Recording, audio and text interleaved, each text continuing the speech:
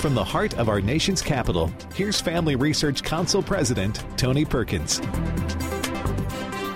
Well, good afternoon and happy Friday to you. Hope you've had a fantastic week. I'm Jody Heiss, Senior Vice President of the Family Research Council and your Friday host. Honored to have you making Washington Watch part of your day.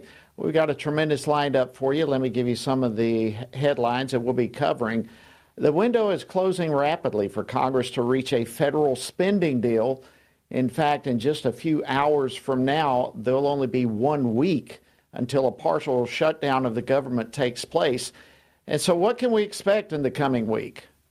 And in the midst of it all, will there be any wins for conservatives in Congress?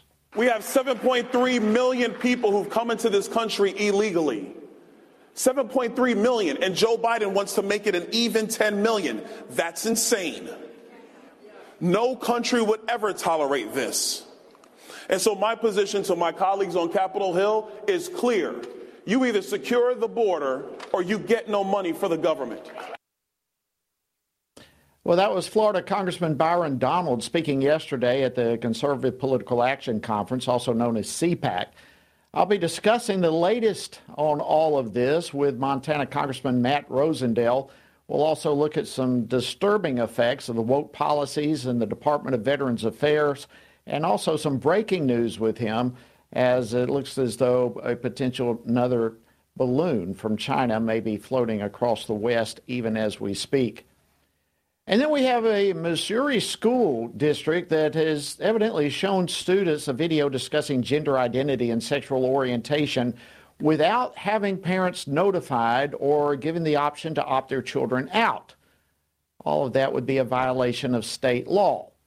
We'll hear from Missouri Attorney General Andrew Bailey on how he is responding to this school district. And the Alabama State Supreme Court upheld the sanctity of life this week in a decision stating that the state's Wrongful Death of a Minor Act applies to all children, including the unborn. And as expected, the left is going crazy about that. With this decision out of Alabama, IVF is under attack. This is the chaos that has come out of the Dobbs decision. This is the chaos that has come out of getting rid of Roe, which was the law of the land for almost 50 years. Well, that was White House Press Secretary Karine Jean-Pierre earlier today. FRC's Mary Szoch will join me to explain the potential precedent that this case sets out. So you want to be sure to hear that a little later on the program. And then a big question. Is the Biden administration activating federal civil servants for the president's reelection campaign? Well, as we continue our election integrity series here on Washington Watch, I'll talk with Hans von Spakovsky, who's the manager of Election Law Reform Initiative at the Heritage Foundation. He's got some tremendous insight to bring our way. So we have a packed program for you today. You don't want to miss a bit of it. But if for whatever reason you do miss a portion, you can always catch up by going to our website, tonyperkins.com. Of course, there's tons of resources there, including notes on today's program and archives of other programs, so you don't want to miss it. Again, that website, tonyperkins.com. All right, let's jump into the issues for today. Members of Congress continue government spending negotiations. And more so, that is heating up as the deadline for a partial government shutdown rapidly approaches. And just as a reminder, if a deal is not reached before next Friday, March 1st, then multiple federal agencies will shut down. And then within about a week after that, the lights will go out on a host of others. So this week, members of the House Freedom Caucus sent a letter to House Speaker Mike Johnson seeking an update on their conservative policy priorities, things that included are like abortion, immigration policy, wasteful spending on certain federal official salaries, and so forth. So what can we expect when Congress returns next week? Well, joining me now to discuss this and much more is Montana Congressman Matt Rosendale. He is a member of the House Freedom Caucus as well as Veterans Affairs. and Natural Resources. He represents the 2nd Congressional District of Montana. Congressman Rosendale, my friend, welcome back to Washington Watch. Great to see you. Good to be back on with you, Jody. Well, listen, before we get into these other things, breaking news right before we came in, and I know there's probably not a whole lot of information right now, but it appears there may be another balloon from China floating over the west, over your state, perhaps. Do you have any more breaking information other than that? The information I just got literally before I climbed on with you, Jody, was that there's been another balloon spotted. This one seems to be hovering over Colorado. And it, as always, it gives me grave concern. From Colorado, it can still make its way over the nuclear field that we have down there in that part of the world, that Nebraska, South Dakota, region, part of Colorado. They have the ICBMs in another location there. And we certainly know that the first Chinese spy balloon that was sent over the United States about a year ago, which was located over Montana, spent several days hovering over the ICBMs that are controlled by Malmstrom Air Force Base.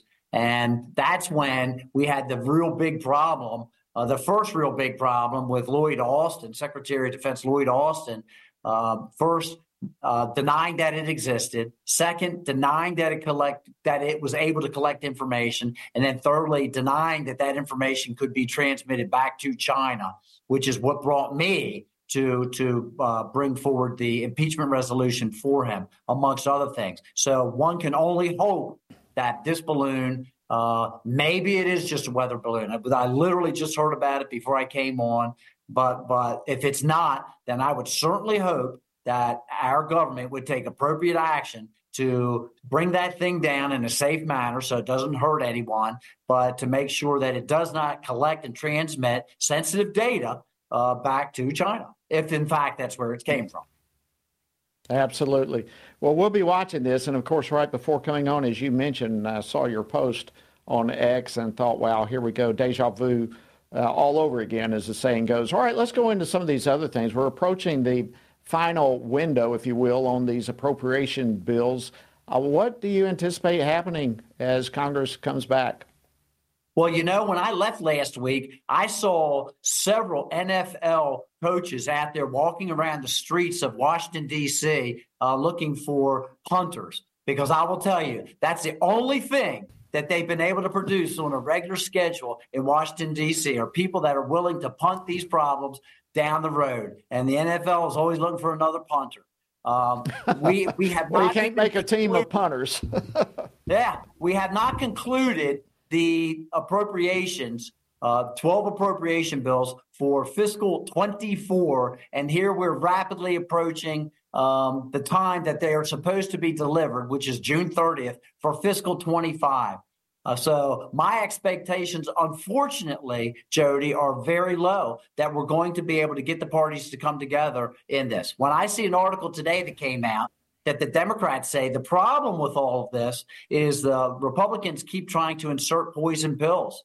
Insert poison pills. What we're trying to do is stop using taxpayers' funds for things that the American people don't support. They don't support taxpayers' dollars, as you stated, being used for abortions. They don't support taxpayers' dollars being used to support transgender surgeries for people that are in the military. They don't support taxpayers' dollars for the United States military to try and develop battery-operated vehicles and enrich people that support the New Green Deal. They're leftist supporters. So if that's what they call a poison pill, I just call it being prudent with the taxpayers' dollars and going to Washington to do what I was expected to do, asked to do. And so as we look next week, I'm very concerned that we're just going to be asked to approve another continuing resolution, which by definition continues Nancy Pelosi's spending levels and Joe Biden's policies. And I won't be a party to that.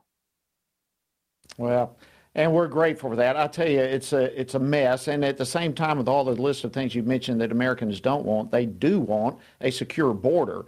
And that's all been wrapped up in so much of multiple talks, as you well know, that you yourself have been heavily involved with. If we can, Congressman, switch gears a little bit because our time is slipping away from us, but you also serve on the House Committee of Veterans Affairs, and a psychologist working for the Department of Veterans Affairs was recently placed on administrative leave after speaking out against the gender ideology that you just referenced. What do we know about this so far? So we're trying to get more information on this issue, but we do know that the Veterans Administration has been trying to promote DEI standards within the organization and diversity, equity, inclusion. And so when they start talking about diversity, equity, inclusion, they're not talking about civil liberties. They're not talking about equal rights, everyone being treated the same. They're talking about giving preferential treatment to groups that they believe have been slighted. And so what really bothers me is when they're allowing transgender men who are claiming to be or are confused and think that they are women to be sharing the same spaces as women. Some of these women have been sexually assaulted. They have been extremely stressed, and we have already invested incredible amounts of money to make sure that our women veterans, when they go into these facilities, that they feel safe, that they feel included, that they have special spaces just for them because of the things that they have gone through. And now to think that the Veterans Administration is going to turn that on its head and start opening those doors up to men who think they're women or worse, yes, nefarious actions that they are just claiming to think that they are women is just beyond anyone's belief. And so we're trying to do everything we can to make sure that this doesn't take place. Well, thank you for your leadership with that, and a letter that you and Eli Crane wrote to try to get to the bottom of all this. You know, at the end of the day, the Veterans Affairs is supposed to be about veterans. And it seems like they are the ones who are hurt when the bureaucracy itself gets engaged in political agenda as opposed to the responsibility and the duty, the job that they have to do.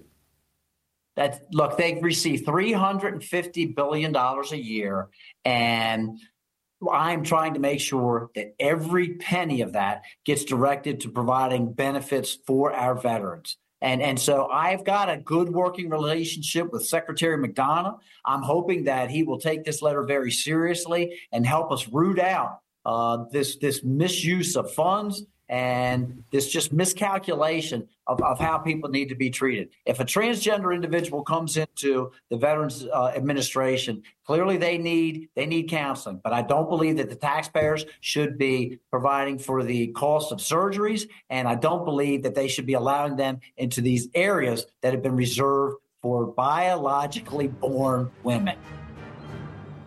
Yeah, you know, I think the vast majority of American citizens look at these kind of battles and literally scratch their heads in disbelief that we are even legitimately having these kinds of discussions and debates on the federal level. It is just absolute lunacy to many millions of us, that's for sure. Congressman Matt Rosendale, always great to see you. Thank you for the incredible leadership you provide to your state and to our country. Thank you for joining us today on Washington Watch. Thanks for having me on, Jody. You have a great evening. You too. All right, friends, after the break, Missouri Attorney General Andrew Bailey will be joining me to discuss a Missouri school district that may have violated the law in its curriculum. So stay tuned. We'll get to this story right after the break.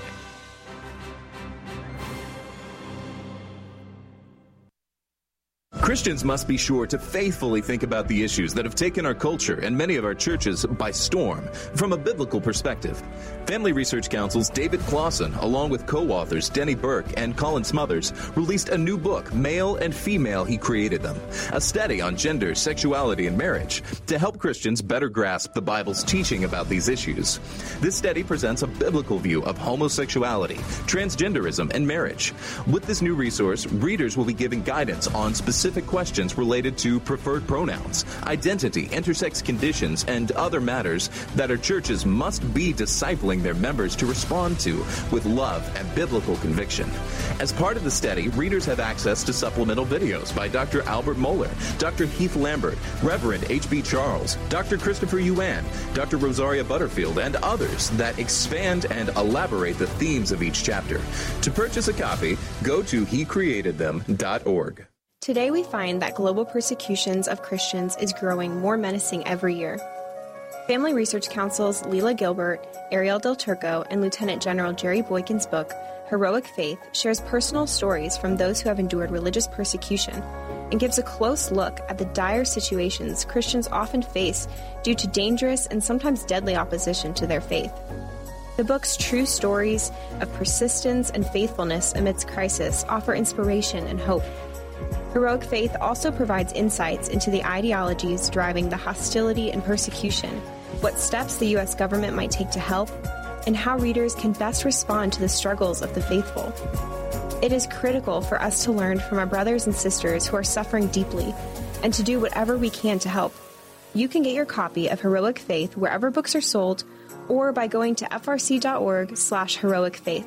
Again, that's frc.org/heroicfaith. Men are constantly told that there is no place for their thoughts and concerns about abortion. However, this attitude ignores the fact that both women and men are deeply and personally affected by abortion. Furthermore, one does not have to be a woman to know that abortion ends the life of an innocent, unborn child. Every man has a role to play in protecting unborn lives and supporting the mothers in their families and greater community, which is why FRC's Center for Human Dignity has released a resource titled A Man's Guide to Standing for Life. This resource was created to help men positively address the topic of life. This guide will equip men with phrases to utilize or avoid, as well as practical tips for helping to protect life and the expectant mother or unborn child he knows. Every man has the opportunity to be an unborn baby's hero by stepping in to support a mother and speaking up for her child's life. Get this free guide at frc.org/prolifemen to learn more about the important role men play in protecting unborn lives.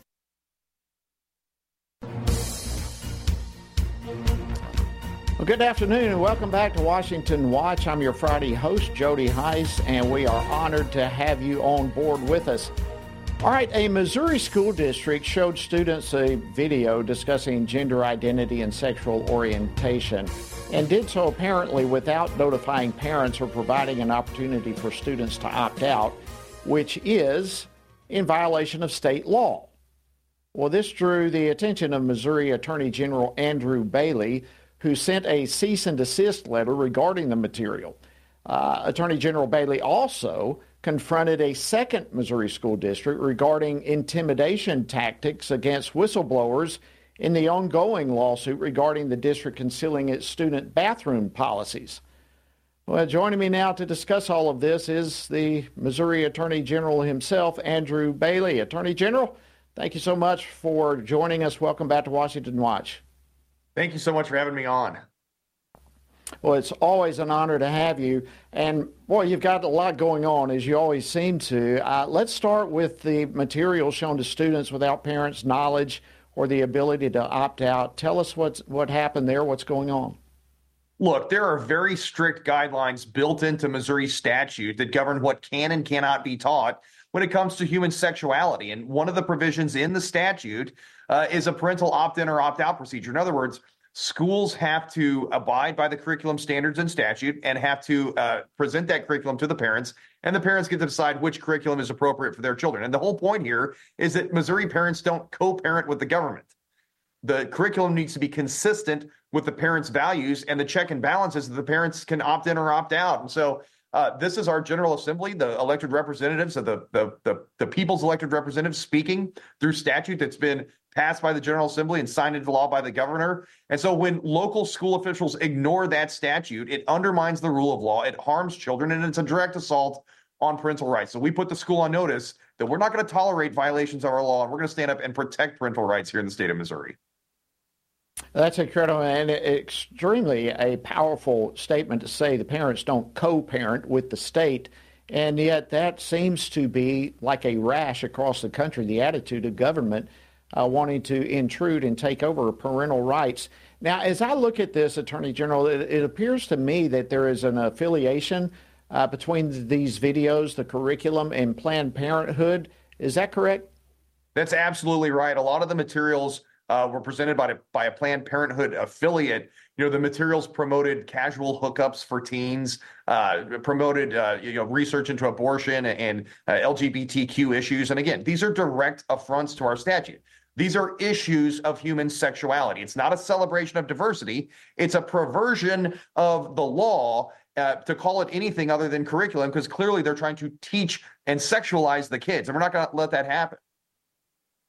And they're doing it with an obvious bent. I mean, when you pull Planned Parenthood into the equation, everybody knows what Planned Parenthood's all about.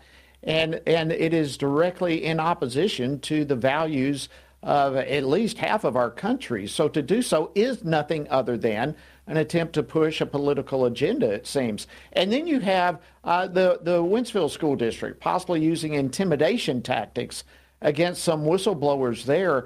I don't know. It kind of sounds like witness tampering to me. Do you agree? I mean, what's going on there? Yeah, so look, we had whistleblowers that are currently on the Wentzville School District School Board who came forward to my office and said that they had objected when the board went into closed session and removed the public from the meeting in order to adopt a radical transgender policy. And when they objected, some of the responses they got were that it was none of the parents' darn business what the transgender policy was at these schools. Well, clearly, again, this is another direct affront to parental rights in the state of Missouri. And it also violates our state open meetings law. And so these board members did the right thing and objected and then came forward as whistleblowers, swore on affidavits, and my office didn't hesitate to file suit. The school board has got to respect the parents' rights to determine these sorts of policy decisions and ultimately have a voice in that process to ensure the safety of the children and that the children are being exposed to things consistent with the parents' values. So that as that lawsuit's ongoing and as soon as that lawsuit kicked off, the other board members and some of the entrenched interests at the school began a baseless internal investigation, essentially weaponizing the personnel policies of the school against the whistleblowers. And that is absolutely an intimidation tactic. They've been censorship demands have been placed on these whistleblower board members. There have been intrusive searches into their use of email. So this is all, again, designed to harass and intimidate brave men and women who voluntarily serve on these boards and put themselves out there in the public domain to do the right thing by children and parents, and are now being intimidated because they wouldn't go in lockstep with a radical transgender bathroom policy. Yeah, it's just incredible. Well, thank you for standing up for that. As I mentioned coming in when you first came on, you got a lot on your plate right now, because when all this is going on, we had this week the Supreme Court on Tuesday declined a case about whether potential jurors can be excluded based on their sincerely held religious beliefs. And all of that originated from a lawsuit against the Missouri Department of Corrections for discrimination against a lesbian employee. So we had 3 jurors who were removed from consideration due to their biblical beliefs. And Justice Alito, he rightly pointed out that Americans are going to have to hide their religious beliefs, or otherwise they're going to be labeled as bigots and treated as such by the government. So what are the ramifications of this? I'd love your take on it.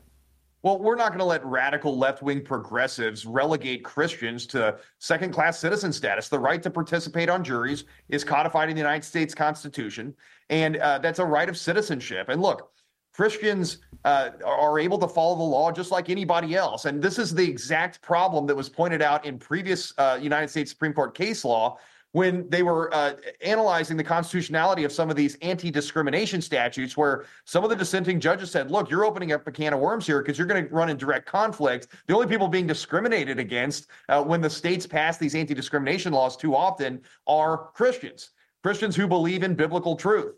And that's exactly what we see. This is where the rubber hits the road. When the judge said, hey, I'm not going to let these Christians be on this jury because I don't think they can be fair and impartial, despite the fact that the jurors specifically said, we are Christians, we have sincerely held Christian beliefs, but can follow the law.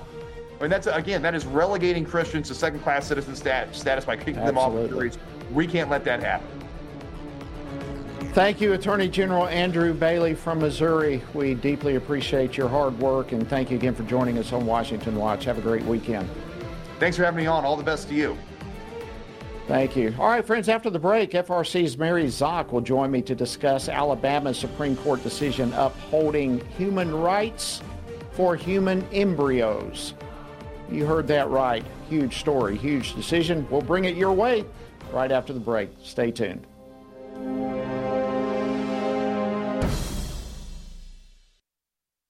Christians must be sure to faithfully think about the issues that have taken our culture and many of our churches by storm from a biblical perspective. Family Research Council's David Clausen, along with co-authors Denny Burke and Colin Smothers, released a new book, Male and Female, He Created Them, a study on gender, sexuality, and marriage to help Christians better grasp the Bible's teaching about these issues. This study presents a biblical view of homosexuality, transgenderism, and marriage.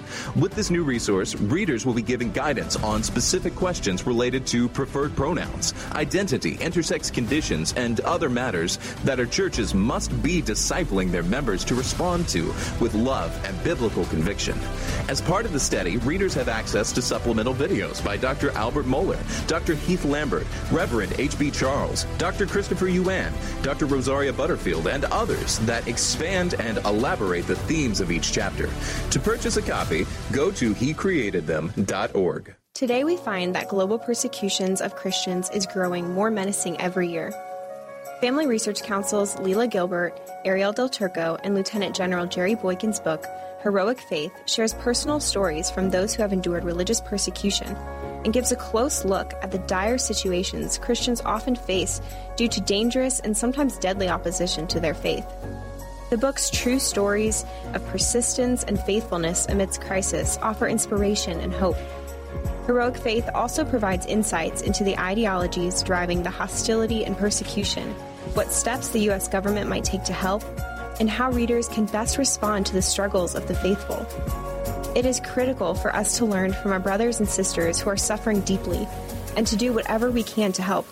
You can get your copy of Heroic Faith wherever books are sold or by going to frc.org/heroicfaith. Again, that's frc.org/heroicfaith.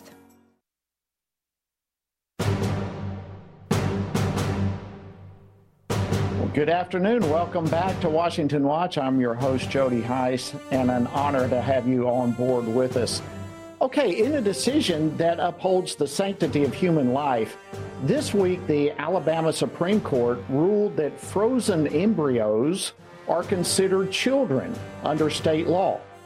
They said that the wrongful death of a minor act applies to all unborn children, regardless of their location. That's an amazing statement. Well, this decision comes from a case to decide whether parents could sue the Mobile Infirmary Medical Center after their frozen embryos were destroyed there at the facility. In his concurring opinion, Alabama Supreme Court Chief Justice Tom Parker stated, "Even before birth, all human beings bear the image of God, and their lives cannot be destroyed without effacing his glory." Well, joining me now to discuss this is Mary Szoch. She's the director of the Center for Human Dignity here at the Family Research Council. Mary, welcome back to Washington Watch. Great to have you. Thanks so much for having me on, Jody. All right. Well, look, before we discuss this decision, I find the facts of this case really horrifying. And tell me if I'm incorrect, but from my understanding, a patient there at the Mobile Infirmary Medical Center was wandering around, wandered into the storage facility, removed some of the frozen embryos, and then dropped them after suffering some freezer burn. What in the world is going on with the way these embryos are treated? You're exactly right, Jody. The IVF industry is like the Wild West. There are no regulations governing that industry, and couples are paying upwards of $15,000 per round of IVF. Not to mention the emotional and physical turmoil that IVF takes on a woman's body and on her husband too. And so the fact that there is nothing regulating this industry, that their children could be treated so cavalierly that a complete stranger could walk in and drop them, shattering their future, literally shattering their future. That's a tragedy in and of itself. Yeah, it's stunning to even think how this could happen. But then we have the Alabama Supreme Court upholding the reality that these unborn babies are in fact babies. I mean, that's amazing. How important do you think this decision really is? I think it's huge. What the Alabama Supreme Court said was that the location of where a person is doesn't determine whether or not that human being is a person. So the people of Alabama have placed into their constitution an amendment that affirms that life begins at conception, that unborn children should be protected. And what the Supreme Court of Alabama did in this case was to say, yes, and it doesn't matter where that unborn child is, that child is always worthy of protection. And that's helpful for you and I too, because that means our rights are protected as well. Yeah, I was just going to say that. I mean, you've got on the other side of this whole argument the just unbelievable language. The Washington Post reporter, for instance, came out saying, "Welcome to the theocracy." I mean, we're going to hear more and more of these type of accusations. But like what you just said, this is not just about, as important as this is, obviously, but it's not just about the sanctity of life, but this is also about the Alabama state constitution. This is not about theocracy. This is about the rule of law and the sanctity of life. Right. 59% of people in Alabama voted to declare that unborn children are worthy of protection. This is the Alabama Supreme Court saying, hey, we can't make exceptions because you're an IVF clinic who's going to profit off the hopes and dreams of women and in massive amounts. We're not making an exception for you because you're an incredibly lucrative industry. An unborn child is a child, no matter where that child is, and that child deserves protection. It really does. So one of the largest hospitals in Alabama, after this decision, they stopped or maybe paused. I don't know what the right terminology is, but they at least paused IVF treatments. Do you think this might be indicative, perhaps, of how embryos are treated in the hospitals as well? I think it absolutely is. The IVF industry has an incentive for couples not to be pregnant during the first round. The IVF cycles cost upwards of $15,000 per round, somewhere between $15,000 and $30,000. The longer it takes for you to get pregnant, the more money the IVF industry is racking up. And so when we see that a hospital in Alabama has to shut down their IVF clinic, we have to question, well, what is it that you're doing that you couldn't actually ensure that some random person doesn't walk in there and destroy the children that these couples who have struggled with infertility for years have created? Are you anticipating that we're going to continue, just like the Washington Post reporter accusing welcome to the theocracy? Kamala Harris came out likewise, just bashing this decision, calling pro-lifers hypocrites and all sorts of things. Are you at all concerned that we're going to see more and more of these type of attacks against pro-life community?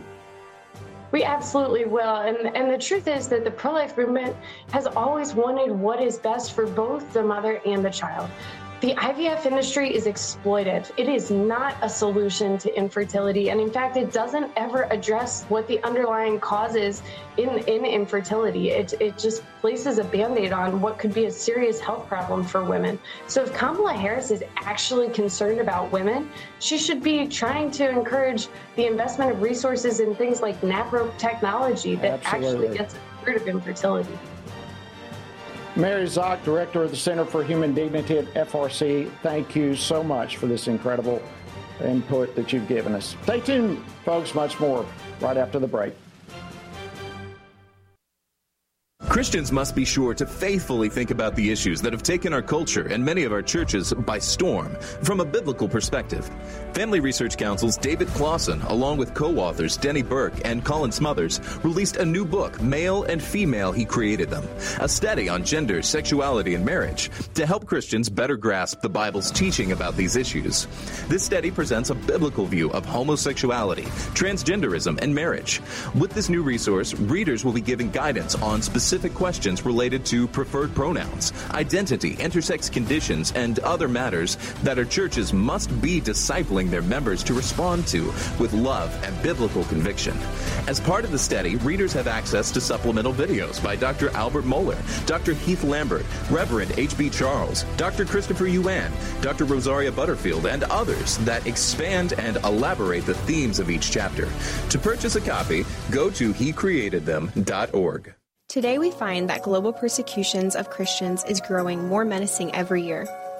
Family Research Council's Leila Gilbert, Ariel Del Turco, and Lieutenant General Jerry Boykin's book, Heroic Faith, shares personal stories from those who have endured religious persecution and gives a close look at the dire situations Christians often face due to dangerous and sometimes deadly opposition to their faith.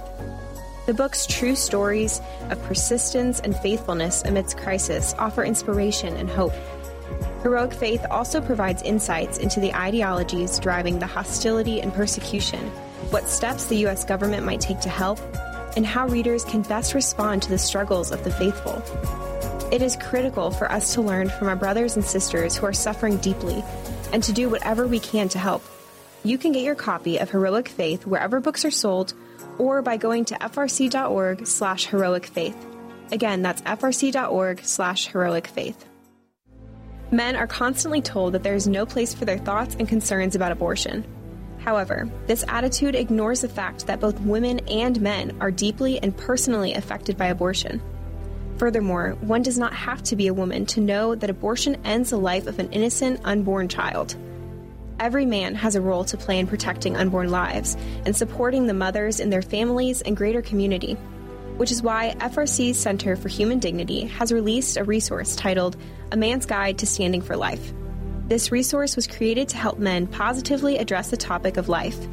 This guide will equip men with phrases to utilize or avoid, as well as practical tips for helping to protect life and the expectant mother or unborn child he knows. Every man has the opportunity to be an unborn baby's hero by stepping in to support a mother and speaking up for her child's life.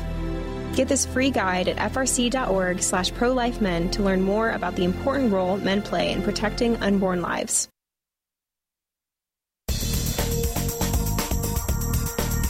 Well, welcome back to Washington Watch. Thank you so much for joining us on this Friday afternoon. I'm your Friday host, Jody Heiss, and we're glad to have you. All right, we've got some recent reports. I'm sure you have heard this by now, but the reports have confirmed that at least 12 employees of the United Nations Relief and Works Agency, also known as UNRWA, they were involved in the deadly October 7th attacks in Israel.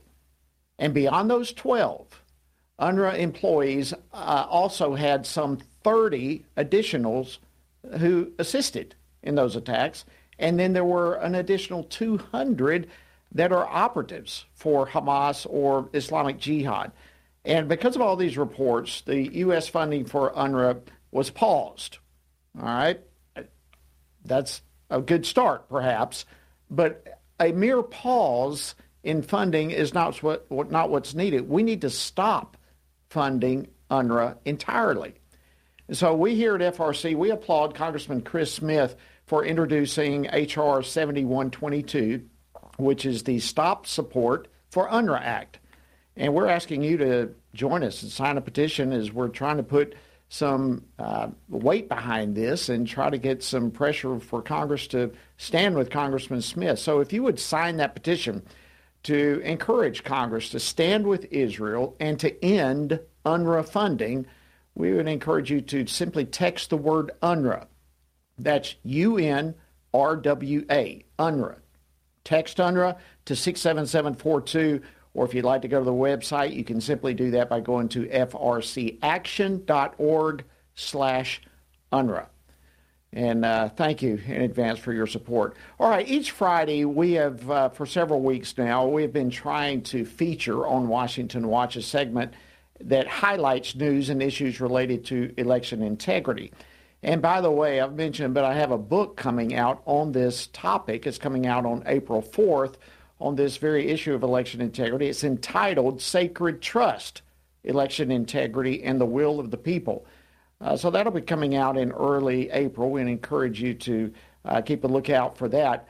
But shortly coming into office in 2021, President Biden signed an executive order that directs federal agencies to get involved with elections. Yeah, you heard that right.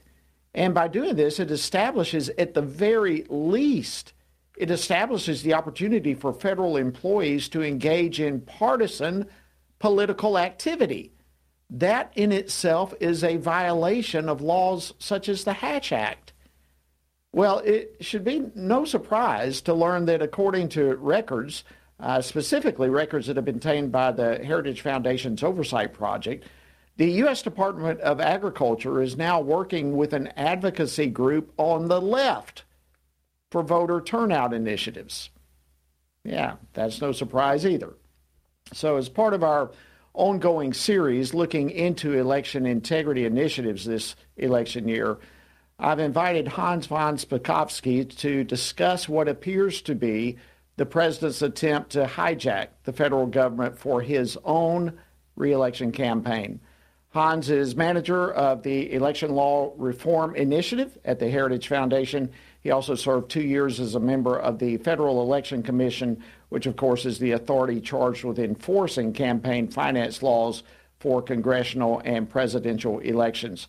Hans, welcome back to Washington Watch. Always great to have you.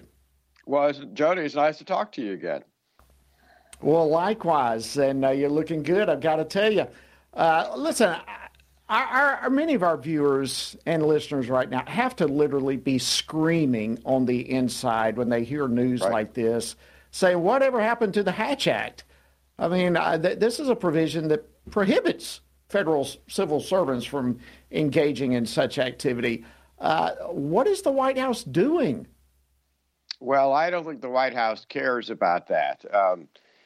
Look, what Biden did is issue an executive order, as you said, that reaches all levels and every single department of the executive branch. And what he did is he told every single department to come up with a strategic plan.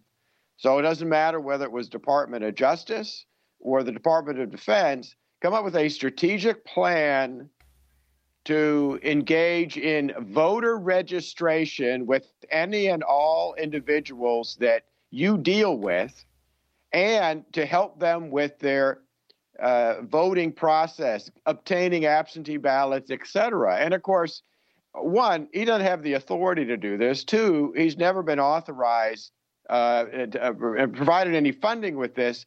But look, Jody, you know the biggest problem with this. Assume that you are, for example, applying for Social Security disability benefits, and the clerk you are dealing with says, oh, by the way, we may want to be sure that you get registered to vote. Oh, and here, I want to help you with your absentee ballot. Well, the people that apply for benefits for the federal government are often elderly, disabled, very vulnerable. What's their thought going to be? Boy, I better vote the way the White House would like me to vote. I better vote to support Democrats who control the government. Otherwise, I might not get my benefits. Wow, it's frightening. So it is. You know, but still, this is all such a violation. I remember my time on the Oversight Committee. We dealt with this issue over and over and over. And how is the White House claiming, how are they justifying this? Or are they even trying to justify it? They're not. They're just doing it. And the fact that, look, all these Freedom of Information Act requests have been filed, not just by Heritage, but other organizations too. And the White House and the U.S. Department of Justice have been fighting all attempts to turn over any of this information. In fact, Lots of litigation, lawsuits have been filed to try to force them to provide it because they don't want to do it. And by the way, part of the order, and this is relevant to the Department of Agriculture, part of the order was that they should contract with third-party organizations to help them with this voter registration. Well, they certainly aren't going to contract with any conservative organizations. All they're doing is going to their political allies, left-wing advocacy groups, to help them do that. In essence, what they're doing is moving the get out the vote campaign that normally political parties and campaigns have to pay for. They're moving that into the federal government and having the federal government get out the vote for Joe Biden and his political party and his candidates. I think that is an excellent way of looking at this. So to take that understanding a little bit further, that basically what the president is doing is creating their own partisan get out the vote operation. Yes. But even beyond that, they're doing so at taxpayer expense. So the taxpayers who oppose this political agenda are having to pay for this political agenda being pushed and to get out the vote operation for something that they disagree with. No, that's right. And what's most ironic about this is, because you mentioned the Hatch Act. Look, one of the big scandals that led to the passage of the Hatch Act in the 1930s was because in states like Kentucky and Tennessee, Democrats, bureaucrats working for Roosevelt's agencies like the Works Progress Administration were telling local folks, oh, do you want to get a grant or a loan from the government? Well, you better make sure that you vote the right way in the upcoming elections. That scandal helped get the Hatch Act passed. Wow. All right, so tell us about, you mentioned a third-party group that the Department of Agriculture is now working with. As I understand it, this is a New York-based group, DEMAS, that literally helped draft the executive order that President Biden has used to push this policy. What more do we know about this group? Oh, boy, they've been around for quite a while. In fact, I dealt with them 20 years ago when I was working at the U.S. Justice Department during the Bush administration. DEMOS is one of these organizations that's against any and all kinds of election reforms. They're against voter ID. They don't want voter registration lists cleaned up. They believe that aliens should be given the right to vote. I mean, you name it. And they're on the wrong position on every issue involved in election integrity. So having them involved in this is a particularly bad move by the administration. Well, it's a good move for them politically, but a bad move for anyone who believes in honest elections. Which at the end of the day means it's a bad move for Americans. We bank our system largely upon the will of the people on election day, and for there to be accurate votes taking place, election integrity, so that at the end of the day, the voice of the people has been heard. And that's what our government is based upon. And this is just turning it all upside down. I can tell you this, Hans, every conservative that I've spoken with, when it comes to the federal government involved in elections, specifically the Hatch Act rules, the Hatch Act rules have been strictly enforced throughout our government. Is the Biden administration now banking on perhaps a legacy media just ignoring the violations, or just not raising a fuss on it? Yes. Yeah, the answer is yes to that. Plus, who is supposed to enforce violations of the Hatch Act? Why, the U.S. Department of Justice, under the control of Merrick Garland, and you and I both know that they are not going to in any way, in fact, they haven't. They've neither objected to this executive order, put up any opposition to it, and they certainly aren't going to go after any of the either bureaucrats or political appointees within different departments like the Department of Agriculture who are engaging in partisan political activities to carry out this executive order. That's just not going to happen.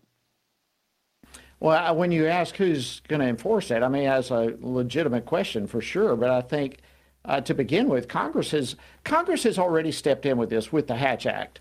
Right. You know, so the law is there. Now you need the enforcement of the law. And unfortunately, you got the executive branch pushing the violation of the law, and they're responsible for enforcing it. So what a mess we have. If I can, I'd like to switch gears real quickly before our time gets away from us. This week, a state appeals court declared that a New York City law that would would permit non-citizens to vote in local elections to be unconstitutional. So your reaction to that? Well, thank goodness they did it. They said it was unconstitutional under the state's constitution. The law that New York passed was really bizarre. If you were an alien, not a U.S. citizen, as long as you either had a green card or more importantly, if you had a work permit, you would be able to vote. Joe, do you realize that means that if, for example, you were a reporter for the Russian propaganda newspaper Pravda, why, you would have a work permit to be in the U.S. and you would get to vote in New York City elections. Fortunately, the Court of Appeals said this violates the state constitution of New York, which says you have to be a citizen to vote. But to show you just how bad some of the judges are that we have these days, look, this was a 3-1 decision. You had one judge dissenting and saying that a provision in the New York Constitution that says you have to be a citizen to vote doesn't actually mean you have to be a citizen to vote. Wow. Well, you know, there's no question we have people watching and listening right now who are saying, well, thank God this did come out as being seen as unconstitutional. But what about our U.S. Constitution? There are many pushing for the same thing on the federal level as well. Yeah, they are. Now, fortunately, right now, there is in place a federal law that makes it a felony for an alien to register and vote. But unfortunately, again, you have a Justice Department that really isn't interested in enforcing that provision, even though there's plenty of information out there about aliens who have registered and voted. But, you know, the Justice Department just isn't going to prosecute them. So I hear this all the time. Does this effort get to get out the vote and all that's going on, does this say anything about the administration's immigration strategy, you think, when we're looking at all these laws coming up to allow illegals to vote? Oh, yes. Look, I think there's a direct connection. Look, there are many reasons why we have an open border and why the left thinks that's a good idea. Everything from the fact that they hate our culture and they want as many aliens coming in as possible. But the long-term goal, particularly for Democratic political consultants, is they see all of these aliens coming in as potential voters. And they think the more that come in, the more and greater the probability that in the future they will be voting and consolidating power for Democrats. Additionally, remember, and you know this, having been in the U.S. House, unfortunately, our apportionment after each census is based on the total population of the U.S. So states with large numbers of illegal aliens, like New York and California, actually get more members of Congress. Very unfair. Yeah. That needs to be changed. But right now, because of its large population of illegals, California, for example, probably has at least half a dozen members of Congress it should not have. Should not have. Absolutely. Well, Hans, thank you so much. Yeah, I don't know of anybody who knows this stuff any better than you do. Thank you for breaking it down for us. Sure. Hope you have a great weekend. Thank you for joining us. All right, Thanks, friends, that wraps up this edition of Washington Watch. Hope you have a fantastic weekend. Keep trusting the Lord. God bless you. We'll see you next week right here on Washington Watch.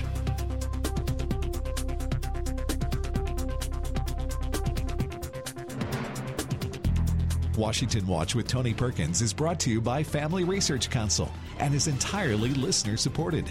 Portions of the show discussing candidates are brought to you by Family Research Council Action.